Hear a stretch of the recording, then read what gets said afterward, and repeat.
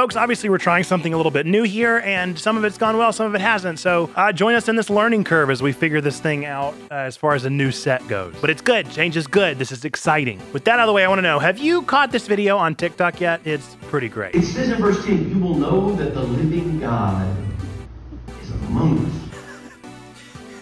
Judas was the imposter. I've linked the original TikTok from Senor Pequeños in the description, and you can watch it there. We aren't going to be cringily talking about Joshua or Jesus prophetically dwelling among us today. But can we embrace that cringe and learn anything from these kinds of games? Like, for instance, why do we like them so much? Let's talk about it.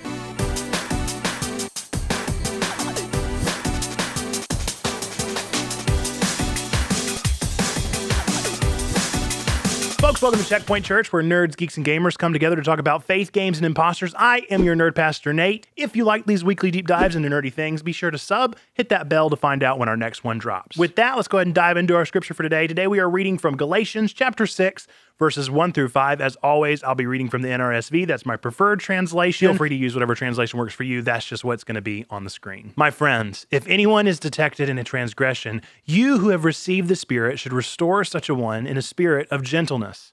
Take care that you yourselves are not tempted. Bear one another's burdens, and in this way you will fulfill the law of Christ. For if those who are nothing think they are something, they deceive themselves. All must test their own work. Then that work, rather than their neighbor's work, will become a cause for pride, for all must carry their own load. Okay, look, I know it's a bit weird from the get-go to be doing a nerdy sermon on Among Us. It's about as cringe as it can get, but I think that more than this game itself, there is a message present in Among Us that is helpful in teaching us more about how to be good Christians or just better people in general. Sometimes it helps just to be made aware of why we feel a certain way about certain things. So maybe if we understand a bit about why we like playing Among Us or imposter-style games, we can better understand how we live our everyday lives. So first off, what even is Among Us? If you somehow have lived under a rock throughout the entirety of the pandemic, Among Us is a party game that allows a group of players to enter into a spaceship mission where the goal is to complete all the tasks aboard the ship safely. The kink in the system is that there are a number of imposter aliens aboard the ship trying to take over command by eliminating the crew one by one without getting caught. The crewmates are then forced to attempt to determine who is the suspect member of the crew by holding various meetings and voting on one member per meeting to force off of the ship via a space duct, a lava pit, whatever. Now, the fun of the game comes from the actual deliberation, where people attempt as best as they can to either A, determine the imposter by discerning their lies, or B, lying through their teeth to fool everyone that they aren't the imposter. In my opinion, the best way to play this game for enjoyment is to get a group of friends together that you know pretty well and have a good old lighthearted time just fooling one another. Now, Among Us was actually around for a couple years prior to the pop-off, but was exacerbated by the pandemic forcing people inside and the subsequent missing of that connection with other people. The game went from having around a few hundred viewers on Twitch to a few 100,000 viewers overnight. If you're an avid gamer, then you've probably played this type of game way before Among Us ever dropped. This imposter-style game has been around for quite a while. I can remember playing Mafia since the early 2000s, and I'm sure I wasn't the one to come up with it. However, nothing since has really been able to quite capture the magic of that time period, not even Among Us itself, who've really dropped off from that pandemic high a little bit. But with the airing of this video, Fortnite has just unabashedly thrown their hat in the ring and released a free-to-play imposters mode in-game. We all see what you're doing, Epic. A little sus. But that still doesn't really answer why we enjoy the game. Sure, it hit at the right time. It was a fun game to play together, but why are we actually enjoying the gameplay itself? Why didn't fill-in-the-blank other game pop off during that same time period where we were all bored? Well, I have a theory that Among Us and other imposter games like it actually flip two switches within our brain that real life just can't. But before we get into that, let's talk about our scripture. Galatians is one of Paul's epistles or letters that was written to a church somewhere in the area of Galatia. We're not exactly sure where the letter was sent or to whom precisely, just that it was one of the early churches there. The people of Galatia really ticked Paul off. They were incredibly racist against the non-circumcised Gentiles who were entering into this new adaptation of Jewish tradition, and the traditional church members said some awfully divisive things that eventually led to the church of Galatia as a whole questioning Paul's authority as a leader. So needless to say, they weren't exactly his star pupils. Galatians 6 in particular has one of my favorite verses that loses a lot of meaning in our kind of modern standardized Bible,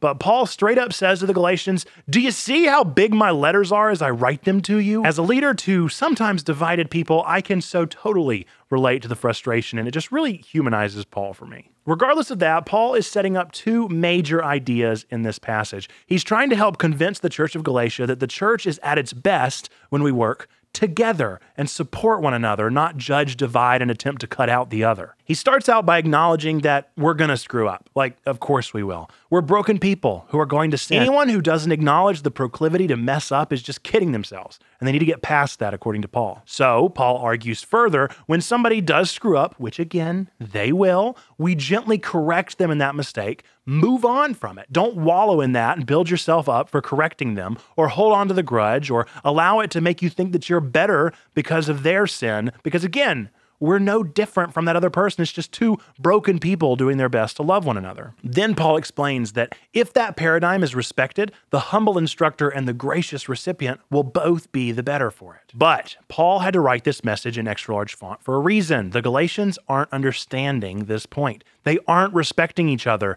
They are objectively bigoted towards the other. With that, let's bring it back to Among Us and start out with the base assumption that we really can learn something from this scriptural wisdom. Whether we accept that we're still bigoted today or not, let's just assume that the Holy Spirit can and will work through the words. Do you remember whenever I mentioned there were two reasons why I think we enjoy Among Us? One is pretty outright obvious, and the other is a bit more hidden. First off, Among Us is mentally pleasing because it removes all nuance from the situation. Among Us gives us a black and white moment of judgment. We know that someone on board is bad. Objectively speaking, there is at least one definite antagonist among the crew, and that is weirdly comforting. The real world doesn't have that definitive truth. No one is objectively antagonistic. We're all capable of some really crappy stuff, but none are truly the be-all, end-all selected evil. That's stressful, because when no one is evil, anyone can be. It's way more pleasing to know that there is an evil force to focus our frustration on. The second truth of Among Us is a bit more secretive, but is directly tied with the first. Because someone else is irrevocably evil, then as long as we're the crewmate, we are irrevocably good. Whenever I personally play Among Us, I loathe being the imposter. I would much rather be the crewmate seeking out the evil. This speaks to something deeper inside of me that desperately wants to see myself as being good. I want to be seen, and I want to be good, and I want to believe that I can do no wrong. The reality of this controlled gaming experience is that there is a definite good and a definite evil, and this is very convenient and easy. It makes life simple and removes the nuance. However, that's not what real life is like. The truth of Among Us and what we can actually learn from it is actually hard-baked into the code before the game itself even starts. And it's one thing that I think can help us to be better people right away. So here's the one phrase I want you to take with you, and be warned, it's not super inspiring. The truth of Among Us is that anyone can be the imposter. Before the algorithm slots that role to a player, it's fair game. Anybody can be the definitive evil. Once the music goes and the playable game actually starts, well, then the nuance ends and we enter into the far more pleasing definitive false reality. But the true reality offered by Among Us happens before we ever start playing. Anyone is capable of being the imposter.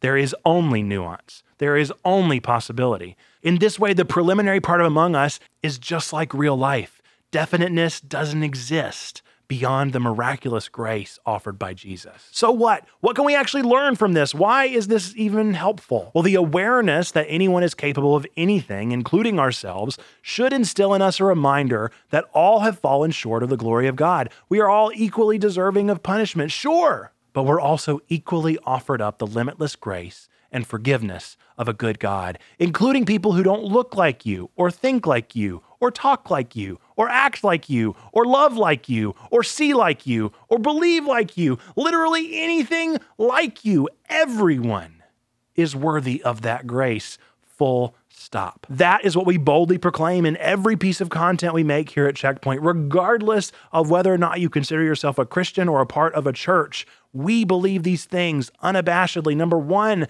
that God loves you, as in all of you. We love you, all of you. You matter, all of you. All. It is vitally important that we understand that and move past this age-old obsession from the Galatians to the modern-day earthlings that this hate-filled division is ever going to be a sensical answer. We are all capable of being the imposter, but we're also all capable of being loved, accepted, and understood by the grace of God. So maybe this video has been cringe, and that's fine. No matter what, you are welcome here, sus or not. Thanks for listening to our weekly nerdy deep dive into the world of nerds, geeks, and gamers. We hope you enjoyed the podcast version of this show. If you'd like to experience this video in its intended full viewing, feel free to find us over on YouTube at Checkpoint Church and watch it there. If you're interested in supporting what we're doing, feel free to go to www.checkpointchurch.com/support for information on how to donate or support us financially or otherwise. Or you can go through the Anchor app and support us there as well. This program is created, produced, and edited by Nathan Webb and distributed by Anchor. Find us on twitch.tv/checkpointchurch, where we'll be streaming on Mondays, Tuesdays, Wednesdays, and Thursdays. Thanks again for listening to our show, and remember, God loves you, we love you, you matter. Be boldly blessed, and we will catch you next time.